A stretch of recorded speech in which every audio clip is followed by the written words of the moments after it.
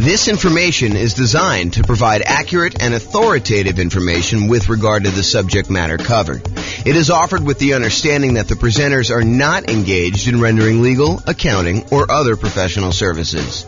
If legal advice or other expert advice is required, the services of a competent professional should be sought. Welcome to the Pueblo Real Estate Investing and Real Estate Financial Planning podcast. Learn all about investing in real estate in Pueblo, Colorado, with a combination of real estate financial planning and modeling with numbers specific to Pueblo. Plus syndicated, more generalized recordings of live and pre-recorded real estate investing classes, not all of them specific to Pueblo. Be sure to stay tuned after the podcast for a message from our sponsors. Well, good morning and welcome, everyone. I am your host, James Orr, and today we have a very short class, but it is an important class. It's the class about what is private mortgage insurance and how to avoid it. We're going to go over basically what the private mortgage insurance or PMI is, and then like all the different ways that we can avoid having to pay it, including putting enough down so that we don't qualify for having to pay PMI. So let's jump right into it. So what is private mortgage insurance or PMI? The Consumer Financial Protection Bureau website defines PMI as private mortgage insurance, also called PMI, is a type of mortgage insurance you might be required to pay for if you have a conventional loan.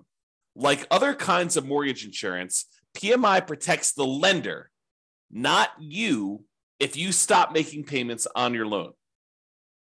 So really, this is how I like to describe it. This is my layman's version of what private mortgage insurance is. You go to a lender and you say, hey, Mr. and Mrs. Lender, I would like to go buy this property. They say, great. We would love for you to buy this property. We will loan you money in order to do that. They're like, okay, I would like to put 5% down. They're like, well, I would like you to put 20% down. And you're like, no, I really would like to put less than 20% down. I'd like to put 5% down. And so they say to you, okay, I'll tell you what. You pushed hard enough. We would be willing to make you a loan and allow you to put less than 20% down. However, we're concerned that if you decide for whatever reason, something happens to you or the world falls apart, that you may stop paying on this mortgage and walk away. And if you do that and you only put 5% down, we could lose money. We might have to take the property back. We might have to pay some expenses to get the property back. We may have to wait for several months while we're waiting to actually be able to foreclose and get the property back. We may need to do some repairs on the property when we get it back. We may need to hire a real estate agent in order to sell the property and pay them a commission. We may need to hire our attorneys to do the foreclosure. So we might have some pretty significant expenses. And we're concerned if that does happen, then having 5% of equity in the property might not allow us to get all of our money back. In other words, we could not walk away with 95% of the property value should you be, should you default on the loan and we have to foreclose and get it back. So I'll tell you what we're willing to do. If you go pay this third party company, this insurance company, and this insurance company is going to protect us in case you default and we end up losing money on the deal, then we will go ahead and accept your 5% down payment. And because it's a little riskier for us to do this too, we will also charge you a small premium on the interest rate. So that's what's going on. I mean, the mortgage company, they want to make you the loan, but they want you to put 20% down. But you really push hard enough. You're like, look, no, I don't want to put 20% down. I really want to put 5% down or 7% down or 10% down or 3.5% down or 0% down. I really want to do one of these other loans like USDA or VA or FHA or even conventional with 5% down. And yes, some of those I realize don't have mortgage insurance, like the VA. They have a funding fee instead. I understand that. But the idea is that they would prefer you to put 20% down. And you're telling them, I would prefer to do another loan where I put less down. And they say, well, okay, we'd be willing to do that. It's going to be riskier for us. So we're going to charge you a higher mortgage interest rate. And we need you. We require you to go pay this third party private mortgage insurance company that will protect us in case you default. It shifts some of the risk of you defaulting from the lender to the insurance company. So they're sharing in the risk now. The insurance company is collecting these premiums, and they've calculated it such that they're profitable. They're collecting more money from all the people paying private mortgage insurance than what they're having to pay out to lenders. And during really good times, when the market's going up 5, 6, 7, 10, 15% per year, they're probably doing really, really well. But they don't know that the market is going up when they do the initial private mortgage insurance. It could go up for 6 months and then it could go down a lot. And then they'd be on the hook for a lot of these things. So they have to look at the aggregate of all the different people, all the different markets over time and say, okay, now we think we're going to be profitable by collecting this premium from you and being able to pay out in case you default and they have to pay to the lender to protect the lender. Okay. Now, for FHA loans, PMI is called mortgage insurance premium. Same thing, right? Same idea. It's still protecting the lender. They have upfront version, and then they have both, and in addition to that, they have an annual version. So the upfront one is called, as you might have guessed, upfront mortgage insurance premium. That's the one you pay when you get your loan. There's a fee you pay when you get the loan upfront. Plus, there's an annual, usually paid monthly, mortgage insurance premium, MIP, on FHA loans. For conventional financing, it's just called PMI, private mortgage insurance. Okay. Now, how do you avoid it? The really simple way is put down 20%. I'm going to go over some other things we can use to avoid it. But remember how we discussed this, right? The lender says, look, I would love to make you a loan, but I would require 20% down. And you're like, no, I would rather not put 20% down. And they're like, okay, you pushed hard enough. I would be willing to give you this loan for less than 20% down, but you'll have to get this private mortgage insurance. Well, one way to not have to pay PMI is put 20% down. Okay. Now, there's some other ways to do it, Tim. But I do want to comment on this 20% down idea. There is a belief out there, and it's a belief I'm working hard to help people understand the nuances to it, because it's not always 100% true. But there's a belief out there that, look, I want to go put down this minimal amount. I want to get maximum leverage. I want to get the maximum return I can get on this very small down payment that I'm making. And it is true that when you do put less down, it amplifies returns. Honestly, it amplifies returns in both directions. If you have negative cash flow, it amplifies that negative cash flow return, which is negative. And if you put less down, it also amplifies any type of things that go against you. Like if property values happen to go down, that gets amplified too. So it's an amplified return, not always a better return. Subtle point, okay? Now, so a lot of investors want to put minimal amount down in order to be able to make these investments. And I think the other reason why is they think to themselves, look, I'm going to put this small amount down and I'm going to be able to buy more properties, have a bigger asset base, get to my financial independence goal faster by having more properties acquired quicker. And what's interesting is that is not always true. And I've done math on this in 300 US cities. And I continue to do classes on this. So if you haven't heard one of those classes where I talk about, is it better to do one thing or another? We do this comparison in some of those classes where we say, look, instead of you going and doing like a nomad strategy where you put 5% down, you buy a property, you live there for at least a year until you save up the next down payment and you've lived there for a year, which is a requirement of the lender. Then you go buy your next property with 5% down, you convert the previous one to a rental, and you repeat this process, and you're able to acquire properties relatively quickly with relatively low amounts of capital invested. Because you're putting 5% down every time you do this. When we compare that strategy to taking the extra time to save up for a full 20% down or 25% down, or heaven forbid, save up 100% and buy a property with no mortgage, completely unleveraged, sometimes it is faster for you to have saved up for 20% down than it was for you to save up for the 5% down. Maybe not faster to buy your first property, but faster to get to financial independence. And it blows people's minds every time I show them the math because it's counterintuitive a lot of times, right? You think to yourself, hey, I'm going really slow in the beginning because I'm taking this extra time in order to buy my first property. But by the time you buy your first property, that property may help you save up for the second one. Whereas when you buy it with 5% down, it may have slightly negative cash flow or very little positive cash flow, or maybe a lot of negative cash flow, depending on your market. Okay. And if by doing that, it actually slows down how quickly you can acquire your next property in a lot of cases.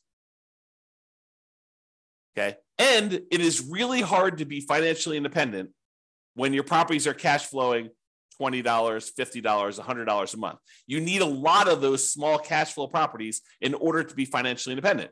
Whereas if you saved up and you bought a property with 100% down, no mortgage at all, that generates a lot of cash flow because you don't have a mortgage on it, which makes sense. And so in those cases, you don't need that many.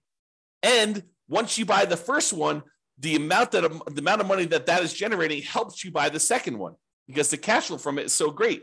The speed, the time it takes you to acquire your second free and clear property is much faster than the first one. Yeah, the first one seems like it takes forever. But if you measure the time it takes you to be financially independent, comparing putting like 5% down or 20% down or 25% down to buying properties free and clear, it is not nearly that much longer than you might think it might be. It's probably longer in a lot of cities, but it's not as much longer as you think. It's not like it takes you 3 times as long. In some cases, it's like a year or two. And then you don't have any risk of leverage in that case. You don't have any PMI. You've really optimized your investment in that way. Not optimize your return on investment, but optimize the investment. You're getting like a really big chunk of return on it. Okay. I've kind of diverged there. So when you put 20% down, it may require you to save up for a longer time, which may mean you're buying a more expensive property because property values are probably going up, right? Not necessarily, but a lot of times they are. And it may mean you're getting higher interest rates. If interest rates are on their way up, that could happen. So there are some risks in saving more money to put more down. You know, when you do the 5% down, you're able to acquire properties now. Sometimes you could lock in lower prices and lower interest rates. Now, if interest rates are coming down, it may work the other way. And if property values are correcting, if they're coming down, it may work the other way. But a lot of times we don't know. You know, we could speculate, we could guess, but you know, if you had asked me at the beginning of COVID, if property values were going to go up or down with what seemed like the entire economy shutting down and our limited ability to get out there and show properties and all these restrictions on stuff, if you had asked me if I thought property values were going to go up or down, I probably would have told you down. I would have thought, hey, you know, I don't know for sure, but you know, if we can't show properties, if it's harder to show properties, it might be harder to actually move. Might be harder to, you know, when the economy is completely shutting down and a lot of people are losing their jobs and a lot of people look like they were getting sick and dying. I mean, you could have argued that, you know, end of times, the real estate market's going to crash. What happened? Not that. Hard to predict sometimes. Really hard to predict. Okay. All right. So how to avoid private mortgage insurance? Put 20% down. Really easy. Or if you already have a loan, you could pay down your loan balance so that you are below 20% loan to value. Oh, sorry. So you're below 20% equity, not loan to value. Got to rephrase that. I'll say 80% loan to value. Look at this. Correcting in real time. So pay down your loan balance so that you're below 80% loan to value. Now, with FHA, can you do that? If you pay down your loan below 80%, can you get rid of your PMI that you have, mortgage insurance premium, on an FHA loan that you already have? The answer is no. FHA is one of those loans where you have to pay it off. You have to either refinance or sell the property in order to get rid of your mortgage insurance premium. There are some exceptions. You know, if you go look at the FHA matrix, you can put enough down and there's some things that can happen where you can do that. But if you're putting 3.5% down to get an FHA loan, which is probably the majority of folks on here, especially if they're buying, you know, duplex, triplex, or fourplex, or trying to minimize their amount down, then paying down to an 80% loan to value, either organically, just with natural mortgage payments, or putting extra money into the deal to try to get it below 80% with FHA loan, you're not going to be able to do that. However, if you have a conventional loan that you put 5% down or 10% down in order to acquire it that way, or 15% down, you want to buy a non-owner occupant one, you could do that too. And then you're like, hey, look, I made a mistake, or I didn't have the money then, but now I have the money. I want to go below 80% loan to value and get rid of PMI. You can do that. You can pay your loan down below 80% loan to value, request that the lender remove PMI, and we'll do a whole class on that. Okay, so you pay your loan down so that you get below that 80% loan to value, and that will allow you to get rid of private mortgage insurance. which could significantly improve your cash flow. Okay. Another way to avoid private mortgage insurance is when you get your loan, you can voluntarily tell the lender, look, I will voluntarily take a higher mortgage interest rate if you give me a credit that you then use in order to pay a one-time upfront mortgage insurance premium, a private mortgage insurance payment, instead of doing it monthly. So you say, look, I don't want to do monthly PMI because it's really going to hurt my cash flow. One thing you could do, you could bring money yourself to the table and pay a one-time upfront private mortgage insurance payment and not have a monthly PMI payment. That would improve your cash flow. Or what a lot of people don't necessarily know is you could say to the lender, look, if I pay you 0 points right now, interest rates are 6.5. However, if I pay you $5,000, I can get 6.25. But it works in the other direction too, where you could say to them, listen, I will voluntarily take 6.75. You give me $4,000, and we'll take that $4,000 and we'll use that to make a one-time upfront PMI payment, and then I won't have PMI. So in other words, it looks like, mechanically, it looks like you took your PMI and instead of paying PMI, you moved it to the interest rate of the loan. That's what it looks like. It looks like you voluntarily took a higher mortgage interest rate instead of paying the monthly PMI. And sometimes that's cheaper. Most of the time, it's not as good of a deal because the mortgage interest rate going up actually stays with you for the life of the loan, stays with you for 30 years. Whereas the mortgage insurance premium, the PMI that you're paying, the monthly payment you're paying for private mortgage insurance usually will go away once you drop below 80% loan to value. So even though the amount you're paying monthly might be higher for PMI, it's usually higher for a shorter period of time versus having your interest rate go up for the entire 30-year life of the loan or 15-year life of the loan. Usually you pay down below that 80% sooner, and that PMI would then go away. So you got to do the math and calculate, how long am I holding this property, and does it make sense for me to pay this PMI, a higher PMI for a shorter period of time, or to take it all in the interest rate forever? And if you're getting rid of the loan, it may not matter, right? If you said, look, I'm only buying this property, I'm only going to hold it for 2 years, then I'm out, you can make a decision based on that. But be careful. Sometimes plans change. Sometimes we all say, hey, I'm only going to hold this property for 3 years. And then we're like, nope, this is an amazing property. I'm holding it forever. Man, I wish I hadn't done this, PMI and the mortgage interest rate instead. I wish I would have just done the PMI. But sometimes it's hard to know in advance. Or sometimes we think we're going to hold the property forever and something in our life changes and we have to liquidate all of our properties. You have a divorce, you have some medical issue come up, your kid needs money for whatever, you have to pay a ransom. I mean, who knows, right? Any of those things could happen. All right, so how to avoid private mortgage insurance? You could get a loan that doesn't have PMI. For example, that VA loan. A VA loan technically doesn't have PMI. There's no monthly insurance premium, private mortgage insurance premium on a VA loan. Instead, what they have is a funding fee upfront.